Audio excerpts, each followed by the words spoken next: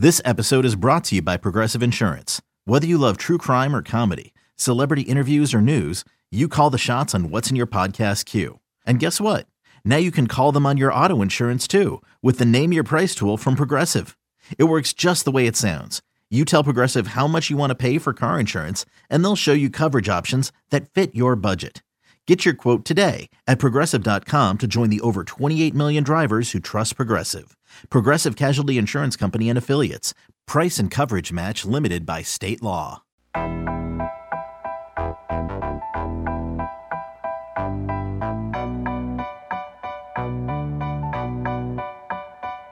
You know, we believe in sharing and giving flowers to the great individuals when it comes to entertainment, when it comes to sports, showing tribute, tipping tribute, giving tribute, showing flowers, giving flowers. And this is a flower giving episode as well. 8-time Pro Bowler, all with the Minnesota Vikings. 1990s All-Decade Team member, Pro Football Hall of Famer. You can follow him on Twitter at Chris Carter 80, and he is the host of a great new podcast called Wide Receiver One, which you can download anywhere where podcasts are found. Search WR1, Wide Receiver One, an outstanding podcast. Mr. Chris Carter is joining us here. All things covered. Pat Peterson, Brian McFadden. Chris, how you doing? Good, man. Thanks for the invite. I greatly appreciate it. I've listened to a couple of you guys' podcasts, and I followed both of your careers. Pat's still playing and everything. So it's nice to see the combination. It's nice to see so many guys trying to work in the media because it's a great platform for people, for your personalities. So no doubt. Thank you.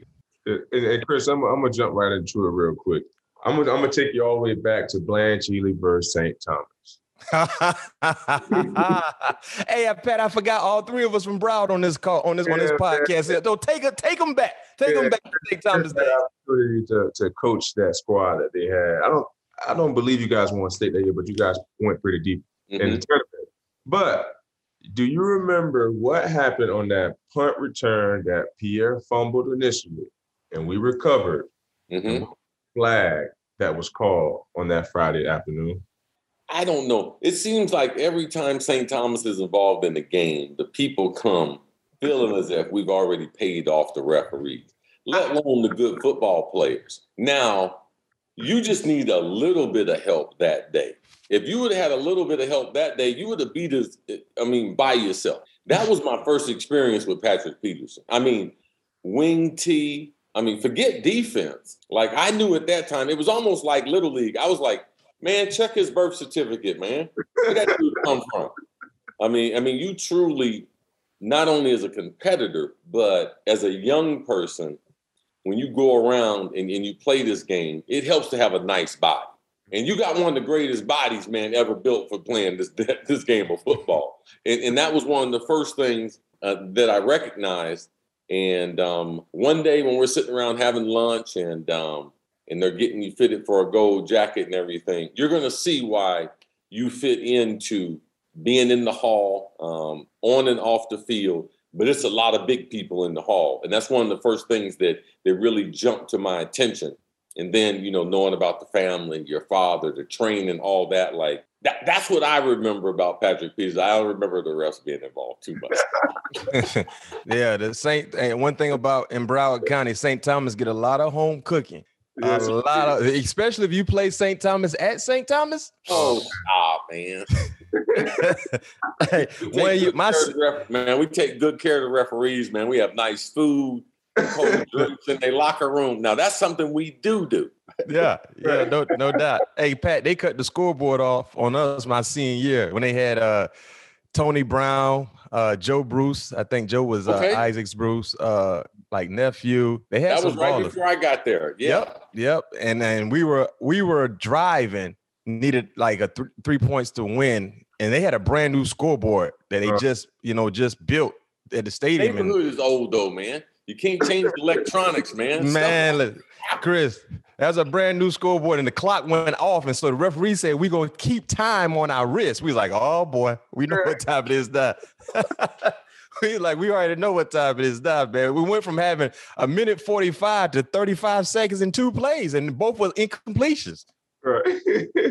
Yeah. I'm going to tell you, coaching in Broward, I coached at St. Thomas for 8 years. Mm-hmm. And it really, and I'm from the Midwest. I'm originally from Ohio. So in Ohio, we got great athletes and everything, but we have good coaching. Like the guys that are involved in the game and everything really teach the kids to play the right way. When I got to Florida, man, and being 16 years in the NFL, I was able to see why, with all the different combinations of culture and how they go about football, even from a little jet, man, they serious about that football. Right. And there's so many good athletes. It's like, it's not hype. Like it is really not hype. Every year, high school, you're going to get 300, 320, 350 Division I football players, no question, from the state of Florida, and a lot of them, you know, around the 954. I mean, they right up in there between Palm Beach and Miami. That little nugget right there of property, I would take that against any same dimensions, population anywhere in the United States. I don't care, L.A., Texas, I don't care. No doubt, because I've seen it. And I'm quarterbacks, D linemen, DBs, receivers. I'm talking about dudes that can flat out run. Not people talking about it. I'm talking about dudes that can flat get it. Yeah. So much respect. Yeah. We appreciate you. Well, Chris, let's jump into your podcasting life right now. You dominated on the gridiron. Now you're dominating on the podcast level as well. So far on your podcast, you've chatted with Julian Edelman, Allen Robinson, Terry McLaurin, Calvin Johnson. What has been your biggest takeaway talking to this generation of wide receivers, and what have you learned anything from them based on how they attack the game compared to how you attack the game? Well, if you look at it, and you know, I know Pat's held a lot of football camps and everything.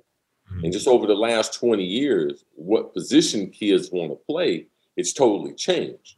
Mm-hmm. And I think that the ability that in Little League football, kids are throwing the ball more and with a little more accuracy, say, than before. So now the coaches, there's more spread offenses.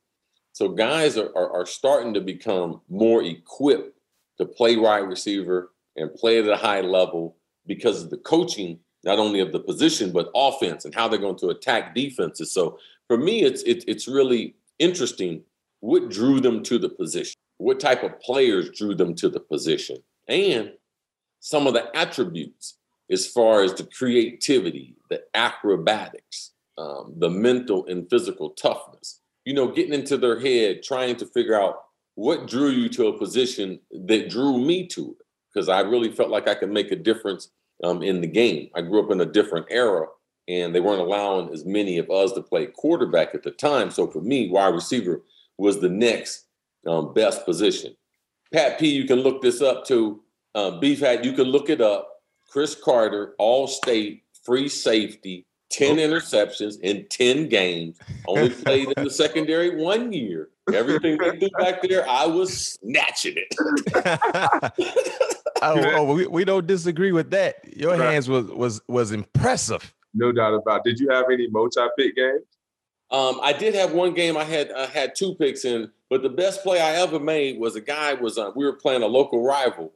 And I had looked at the tape and I saw this pass they like to run, especially in 3rd and long. And it was this wide receiver named Robbie Long. And they like to go to him across the middle.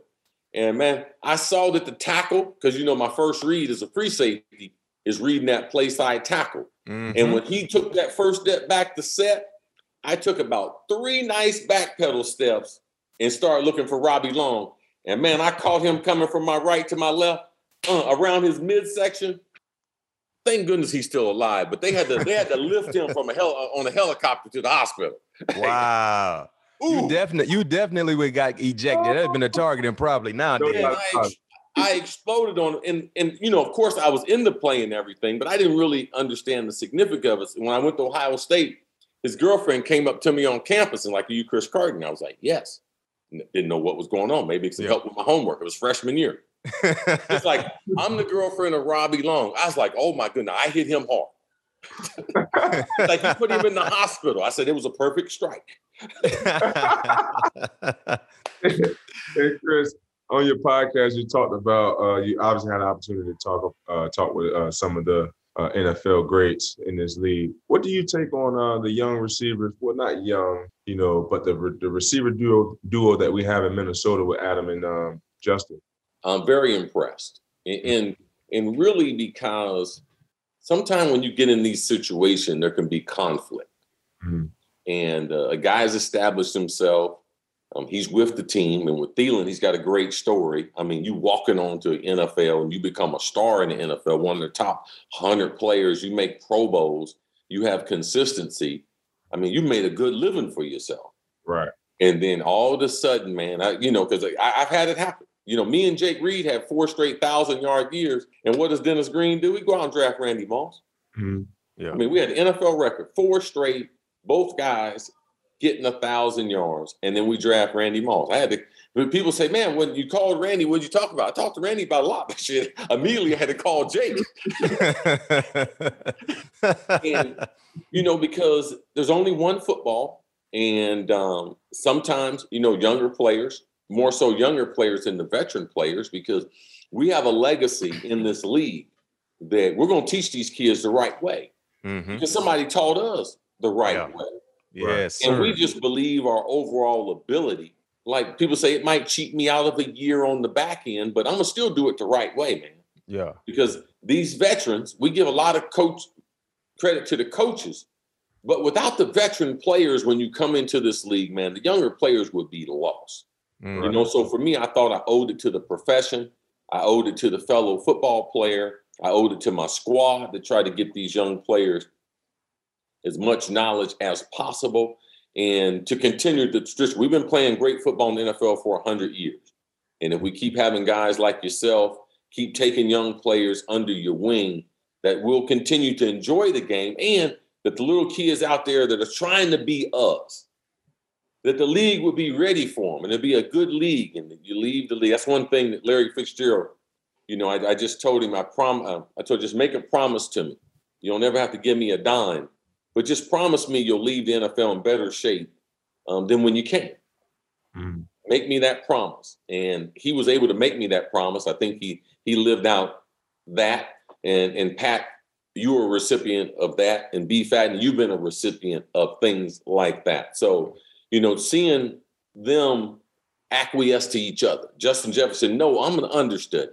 I know Adam Thielen is the senior guy.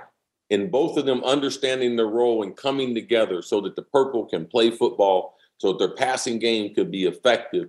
That's the thing I'm probably most proud of, and that I saw the mutual respect of how they're going to go about the game, how they're going to receive information from one another, and understanding that both of them need each other on and off the field so they maximize their ability. Right. Without great knowledge and insight coming from a Hall of Famer. Chris, you talked about one of your best plays in high school, right? When you hit Robbie Long, but let's highlight one of the best plays in college. Go back to 1985 Citrus Bowl, Ohio State versus BYU.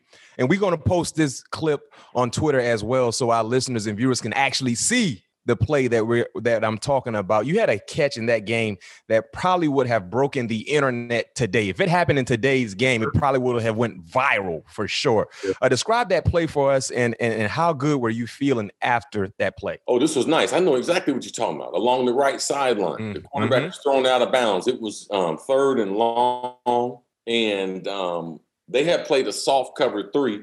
I mean, it was BYU. They didn't have a whole bunch of athletes on the back end. Yep. And the guy was so far off of me, we weren't going to be able to get deep on him. And then the undercovers, he was worrying about throwing a pick. So he had to put a little more air on it. And I didn't wear any gloves in college, but a couple of games in college. Mm-hmm. And the only way that I could get it was spirit with my left. And I think I had on the Nike Air, the high tops or the mids in that game. I remember it all. I had my wrist taped up. Like halfway, I remember it all, but I snatched that one. Yeah. And the coaches on the sideline were saying something to me, and I looked back over and I said, man, I'm the best in college and headed to the NFL soon. I remember. Yes, sir. And well, talking about I had gotten a couple friends, the DBs, Yeah, I'm gonna tell on them BYU dudes because they got a lot of restrictions at BYU. It's not like LSU, Ohio State, stuff like that. Florida State, we pretty free. We have some hardcore guys. So we play BYU and we're going to a couple of the little receptions and everything. So we make friends with the defensive backs because they got that's where the African Americans are on BYU's football team. All right, they're in the secondary. So we start chit-chatting with them, and dude's like, "Hey, man, what you drinking on?" We was like, "Hey, man, we got some, Hennessy, rum and Coke. What you got?" He's like, "Oh, man, we can't drink and everything." I said, "So y'all just drinking Coke and everything?" He's like, "Yeah." He said, "But hey, man, they look the same in a glass." He said, "If you could order us up a couple." I was like, "Oh, let's do it, man. Let's do it." I said, "Let's do it." We sent them over about 5 or 6 drinks and everything. And we knew they weren't going to be doing too much drinking, and we knew we was going to blast them and everything. So that was my BYU strength. Yeah, we got them some drinks. Yeah, them boys at BYU was drinking and everything. Just like the boys at the state school. They found a way to get it in. Right. Well, Buddy Ryan made a famous quote about you. He said, all he does is catch touchdowns. What made you such a beast in getting in the end zone in your day? Well, a lot of people, don't necessarily know my whole background. And I really came from a basketball family. Mm-hmm. I had 3 brothers. My oldest brother, Butch, played in the NBA 7 years. And I would say, like, Pat, when I met you at 16, 17, I was a better basketball player at that time than a football player. Compliments to your homeboy, Eddie Jones. That's one of my guys, man. We hang out, EJ, and everything. NBA, Lakers, Heat, all-around great guy. But I was a better basketball player. So for me, on the football field, it became, especially in those contested balls, it became more like a jump ball. And I had like a 38-inch vertical, and I didn't have blazing speed. So I used to always try to figure out, okay, on the field, I can't utilize this whole field because if we backed up, I'm going to have to make a hell of a play to score from there. But I knew the closer we got to the 50, you was getting closer into my range. And once we went on the other side of the 50, I knew I could make 1 or 2 guys miss and I could score. So I tried to map out certain areas. Red zone, sideline, between the hashes. I knew how many steps I would take. If I was getting inside man, if I was getting pressed, how many strides that I could go before I run into that Mike or that weak side linebacker. If I'm in the slot, I'm running the post corner. If I hit the numbers, if I flatten it out, how many strides I'm going to have before I have to catch it on the sideline. Sideline's 53 1/3 yards wide. So for me, the end zone, I never go into more than 8 yards deep in the end zone. Mm-hmm. That back line, y'all ain't going to never cover that. No one in football covers that. And if the guy wants to throw it high, it gives me ability to fade with the football and make more of those catches compared to drifting out of bounds. So for me, it was more strategy. Mm-hmm. Like I knew that I was limited as far as speed. And what parts of this game am I going to be able to take advantage of? What parts of this field am I going to take advantage of? And I always felt like I was one of the smartest players out there. And I would do the things that the other receivers wouldn't do. So all that information, I compiled it and I really concentrated. When the coaches put in red zone, man, I was so zeroed in. I used to memorize all the red zone plays, what down, what sequence, what coverage the coach was expecting. And then if the coach ever asked me for suggestions, I was always on top of it and thought about it like a coach. And, so for me, the same way you've done, Pat, with bump and run, like you've always played bump and run, not just because it's bump and run, but you have really thought that with your speed, with your football IQ, with your body mass, with you loving the physical contact, loving the chess match, the best way for you to play the game was going to be bump and run. Right. That's the same way that I realized with the red zone. Mm-hmm. Third down. I knew that that's how I was going to set myself apart from other guys. Mm-hmm. And then I always believed this. I catch all the balls that everybody catch. Uh-huh. And I catch a few that no one can catch. And if you do that in the red zone, it's going to allow you the ability to be able to help your football team win a lot of football games. And you dropping some jewels right there. And I appreciate that knowledge because there are a lot of people that listen to us or watch us or just casually watch the game of football and they just think it's all about athleticism. They think there's no thinking involved. But strategically speaking, you got to have a game plan in place as a player, not just from the coaches that are up top and on the sideline. Absolutely. But the great players have a game plan in place. They know their strengths, they know their weaknesses, and they know how to, sweep some things under the rug that most people might not know they have. Man, that's some dope information there. And because of how well you were able to dominate, especially in the red zone, when you retired, Chris, you were second all time in wide receiver touchdowns behind Jerry Rice, the legend.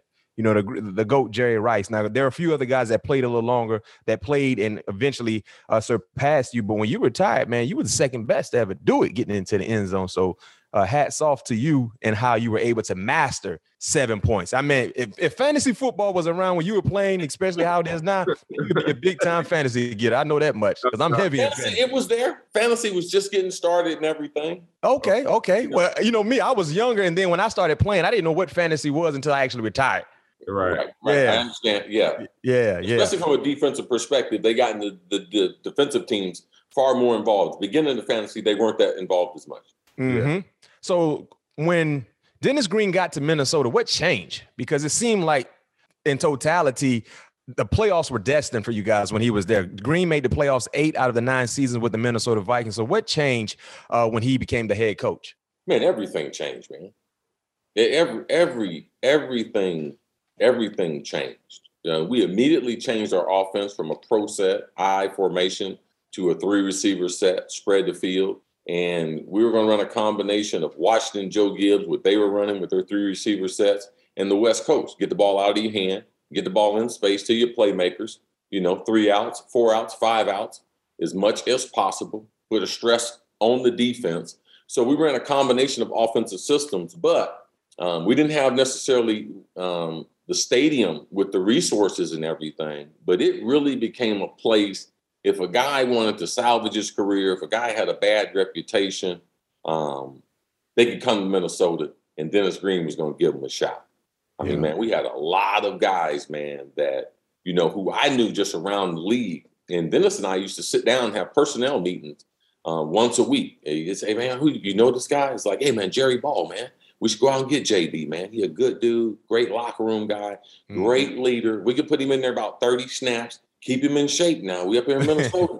we might have to get a new sweat box, to keep him down, maybe under 330 in the wintertime. But you're talking about a football player, a leader, Dale Carter as a cornerback. Ooh, Dale was nice out there. The line of scrimmage, woo. Yeah. That Dale put the fear in you too now. Yes, sir. You have to make up your mind. This is what you want to do today. Dale used to say, how you want to do it today, old man? I forgot you played with Dale. I remember Dale coming out of Tennessee, going to Kansas City. Yes. Man, Dale went hard. He went hard off the field and on the field. Oh, absolutely. Man, Dale, we brought Dale up there and a bunch of other. Dale and Jake are brothers. And so that was a natural for us to bring him up there. Yeah. I became good friends. Your boy Boucher, man, Corey Fuller. Yeah. I sat him down the first day and took care of him. That's what's up. In his days there, and made him come to Bible study on Thursday because he used to always want to come get a home cooked meal. I said, okay, it's like your grandma. She told you if you don't go to church, you ain't gonna be eating on Sunday. You live in my house. You don't go. So I told him, hey, bro, you got to come to Bible study to get that grub on Thursday. Pat, we reel them in. With the food and drink, get them on in and everything. A hot plate, the best way to do it. No doubt about it. So, absolutely, man. With Dennis Green, he changed it. Even far with the coaching staff, he gave Tony Dungy his shot. He gave Brian Billick his shot. But for African-American coaches, we always had 6, 7 African-American coaches. And I think that's even one thing that the NFL is missing right now, the legacy of Dennis Green, because he passed away before he should. But, man, he mentored. His coaching tree is amazing. Right. And he was into teaching football and growing young men up, taking advantage of the culture, taking advantage of the NFL. Every Tuesday was Community Tuesday. You was not going to sit on your butt. You was going out in the community and make somebody feel better because you got a great life. Man, I owe so much to Dennis Green. He grew me as a leader. He challenged me to challenge guys different ways. On the field, off the field. I don't know where, that I would be. He really helped develop me, as a leader and gave a lot of coaches, a lot of players opportunities. So Dennis Green is a bad boy, man. Yeah. Bad dude. Good dude, man. Really good dude. Funny as can be, but serious about that football. Underrated as a coach, and his ability to evaluate talent was so special. Yeah. Dennis is definitely a legend and will forever be missed. No question. You also play with all sorts of quarterbacks for the Vikes, like Jim McMahon, Warren Moon, Brad Johnson, Cunningham, Rich Gannon, Dante Culpepper. Who do you think you had the best chemistry with, and why? Man, Warren Moon, first ballot Hall of Famer. Warren Moon is on a whole nother level, man. Mm-hmm. Besides Tom Brady at 44 yesterday throwing 5 touchdown passes, no one as a 40-year-old had thrown 5 touchdown passes except Warren Moon. Mm. Warren Moon used to take care, man. He had one of them gladiator bodies, big old chest, lifting weights, taking care of himself, man, long before people. And dude went up there and did 6 years of hard time up in the CFL. He said hard time.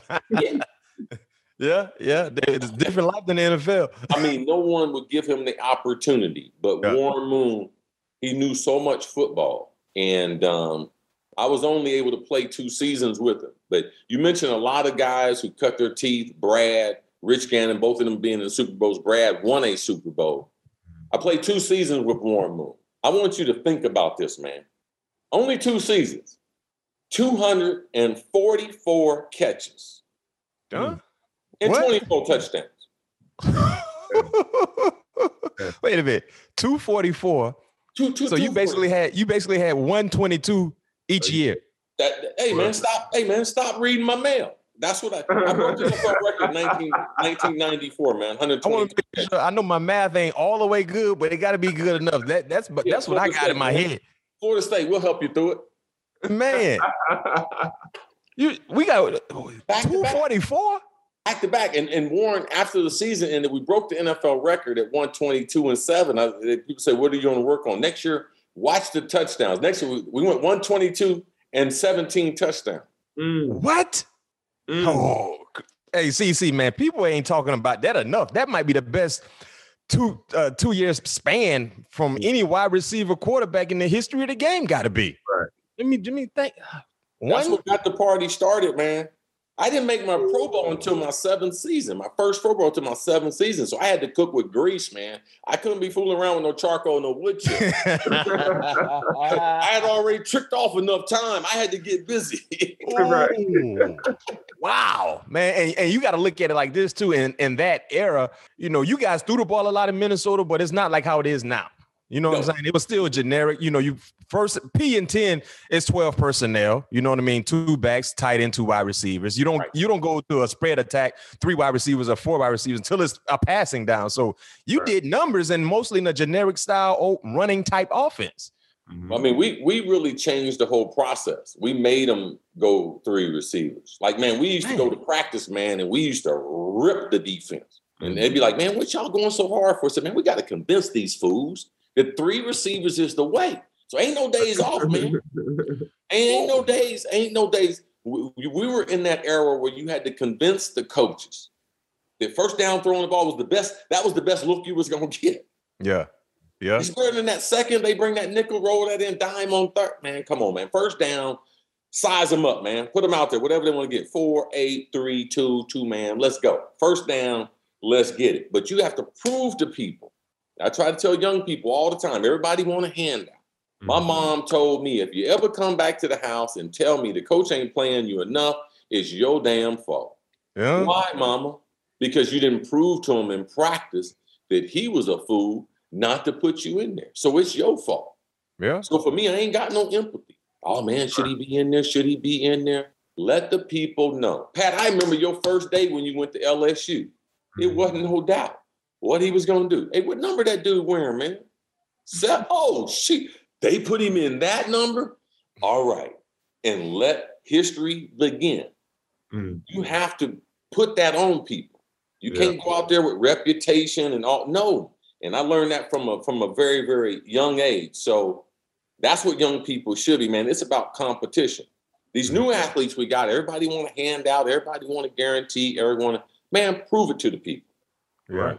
I can tell you this much. That 244, man, that might be the best 2 years span stretch from any wide receiver. We're gonna let Eric do some research, but I'm willing to bet. I don't know if it's a wide receiver did that in 2 years, CC. We're gonna find out for sure. Yeah, and talking about 3 receiver sets, man, you mentioned this earlier in our conversation. The Vikings drafted Randy Moss in 1998. When did you realize he wasn't going to just be a good player, but he was going to be one of the all-time greats? Man, first day. Hey, Pete, I played with 8 Hall of Famers, man. These dudes don't walk the same. Yeah. Bruh, they don't think the same. Hey man, I don't care if it's a baseball, I don't care if it's a horse, I don't care if it's a jump shot. Man, when you see it, man, you be like, okay, that's it. Yeah. Mm-hmm. Man, we was in the locker room after, man, Pat carried the ball like 30 times, man. They was running some wing tee BS stuff, no type of scheme. Give me the ball, hike it to him. And he getting ready to beat, man, we got about 10 Division I players. And then you leave the state of Florida and you go to LSU. I thought you knew, man. Like, these dudes aren't normal, man. Yeah. Let me tell you who Randy Moss is, man. He could do everything that I used to think about as a wide receiver. Mm-hmm. He could do it with his feet or his hands. Like, there's certain routes, there's certain positions as a DB you can't get in unless you special. Yeah. There's even a certain plant, a certain elite plant in the way elite DBs plant. Man, I've watched video of Prime Time. I played against 6 Hall of Fame corners. We're talking about Darrell Green, Rod Woodson, Prime Time, all these dudes. Mike Haynes, these dudes played bump run against me. Man, these ain't normal guys, man. They're not normal creatures. Yeah. Randy Moss on the first workout, I knew he was special. Me and Dennis Green had set up. When we drafted him, he was coming to Florida. Pat, I've been living in Boca forever. Mm-hmm. He bought a place in Boca. The first day we worked out, me and Coach Green scheduled a call a couple hours later, and Coach said, "What you think?" I said, "Hey, man, tricks is for kids." Like, he's amazing. And I said, "Coach, he got a hunger and a nastiness to him. He don't have no problem with the league, man." Yeah. He's going to be all right.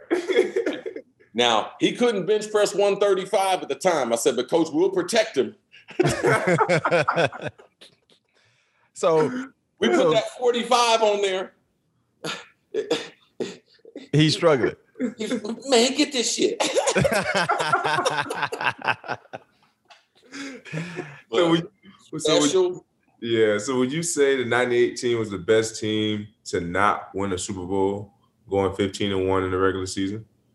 You guys lost to Atlanta that year, 30-27 in the overtime conference championship. Yeah, 11-point favorites, big time favorites. Yeah, 11-point favorites in that conference championship game.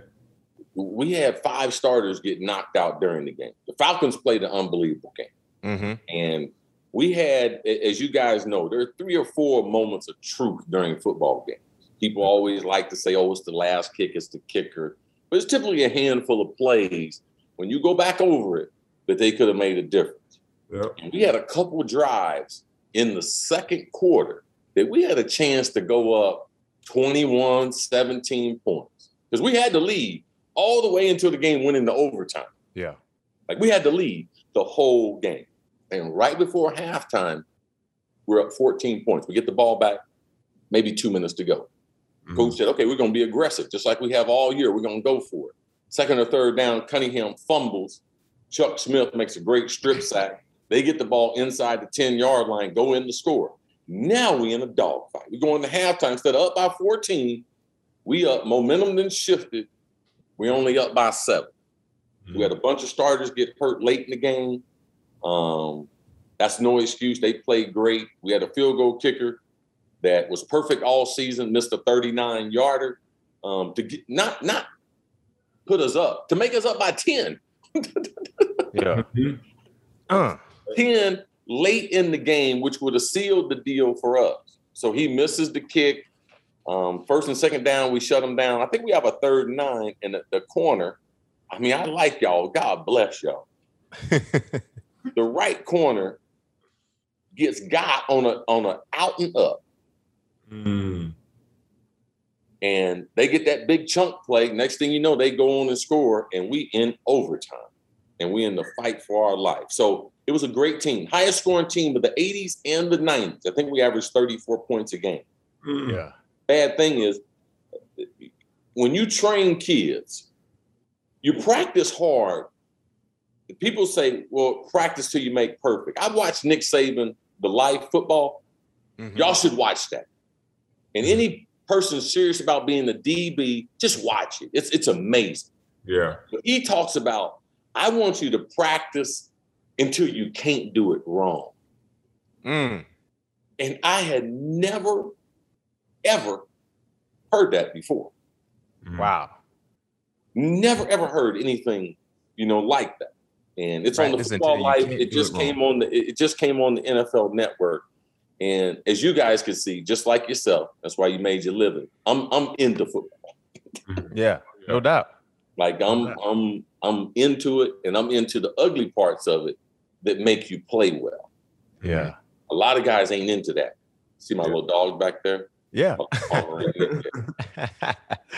Oh man, that's dope. We're definitely gonna check that out. Nick Saban, we had him on the show during last season, and he came and dropped some jewels on us as well. So we definitely appreciate that. We're gonna transition to the superlative part of our show, and it's gonna be a little different for us today. You made our job easy for us because you tweeted out last week all the different body parts it takes you would construct to put together the perfect wide receiver number one. So let's talk about those choices that you decided to come up with. Size, frame. You decided to go Calvin Johnson, honorable mention DK Metcalf. Why Calvin? Well, Calvin, it's let me teach you guys something.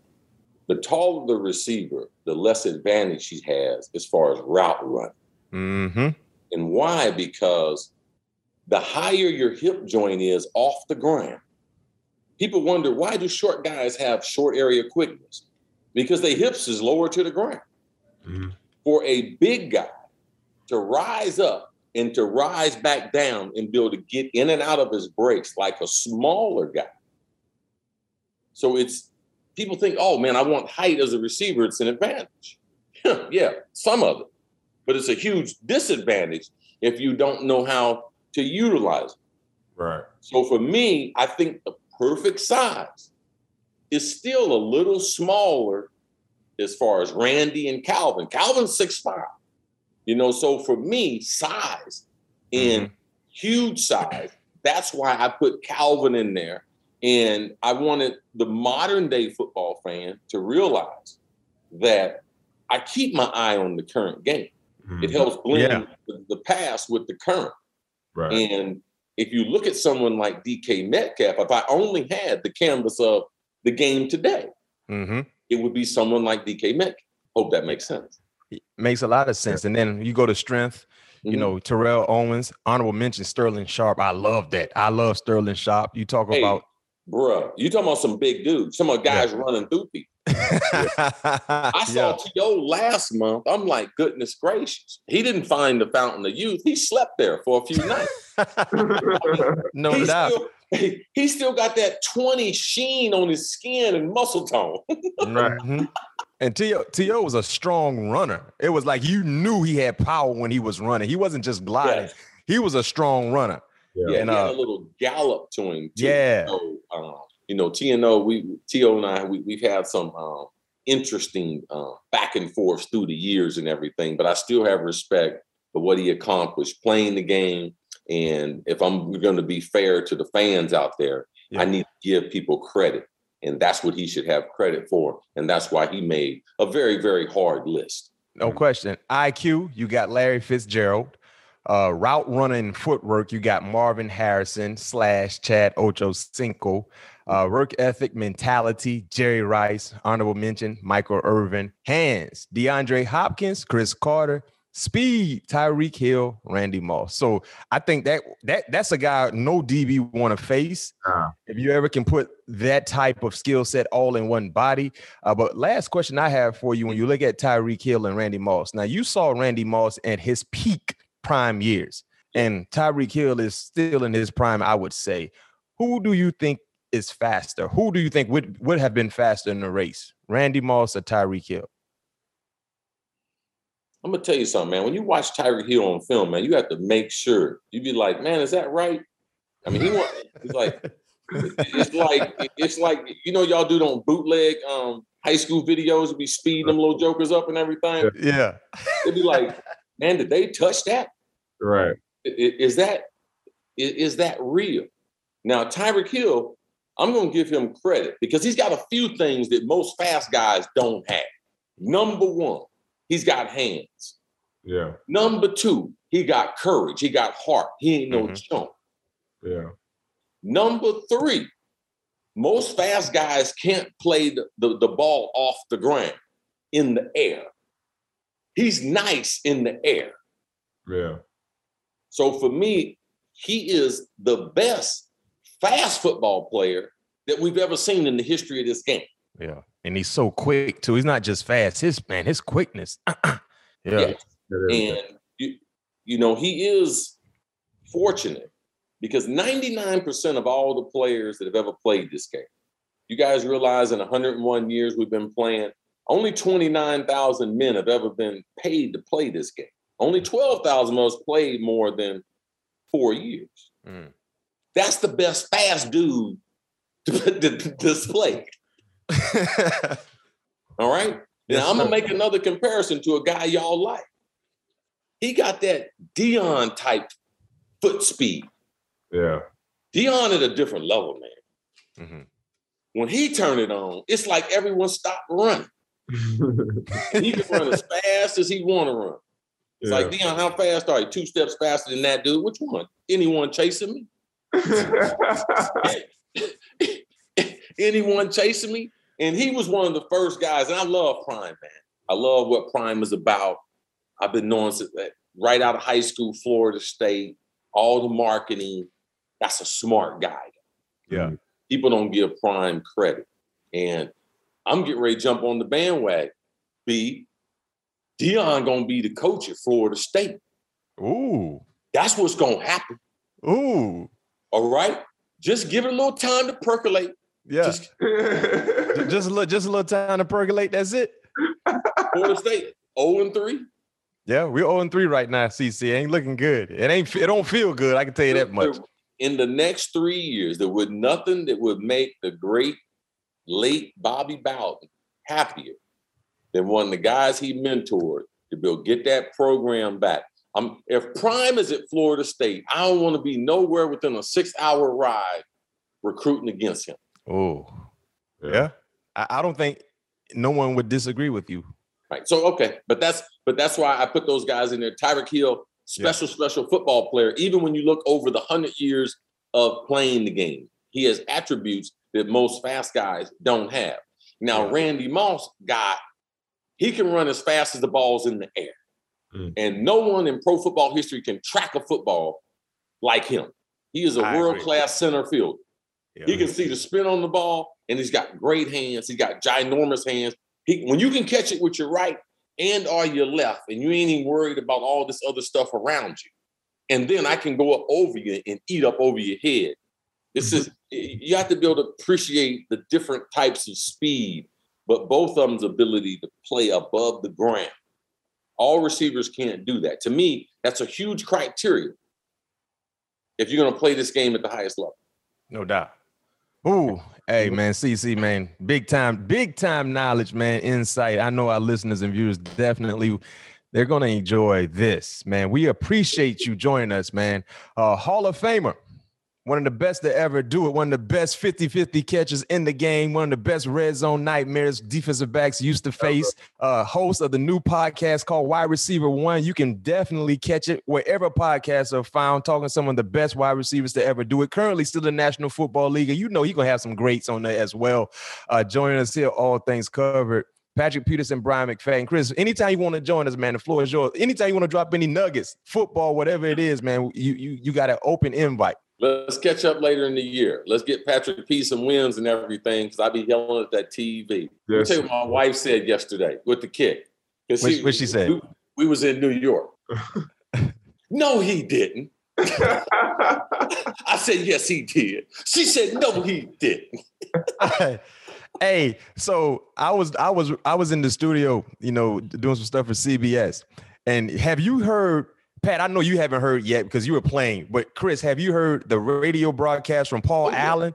When he was trying to pray it in, it's good, it's good, it's good. Oh, hey, and then he said, the guy that broke him down was Pete Burchett. Pete was on that 98 team. Really? I didn't know that. Hey, Pat, if you want to mess with Pete, things got so bad in that double overtime game. Pete was a special teams player. We had to put Pete in to cover somebody. Oh, shit. Oh, no. Hey. Oh, no. Oh, no. You already knew what was going to happen. Hey, I'm definitely bringing that up tomorrow. Hey, Pete from Notre Dame. He was covering that tight end like Rudy. Hey, y'all, Chris and Pat, you always know it's always a great special teams player who's great in the teams game, but you put him out there to cover somebody, be like, oh, shoot. Oh, man. Not a good outcome. Yeah, but appreciate it. We should catch up later in the football season, though. I greatly appreciate what you guys are doing. Keep making an impact, man, in the communities that you live in, and keep making an impact on the position. Defensive back, it's a great position. You guys dropping knowledge and helping out the kids, man, so they can play the game at its highest level. I appreciate you guys. Appreciate what you stand for, man. Be safe.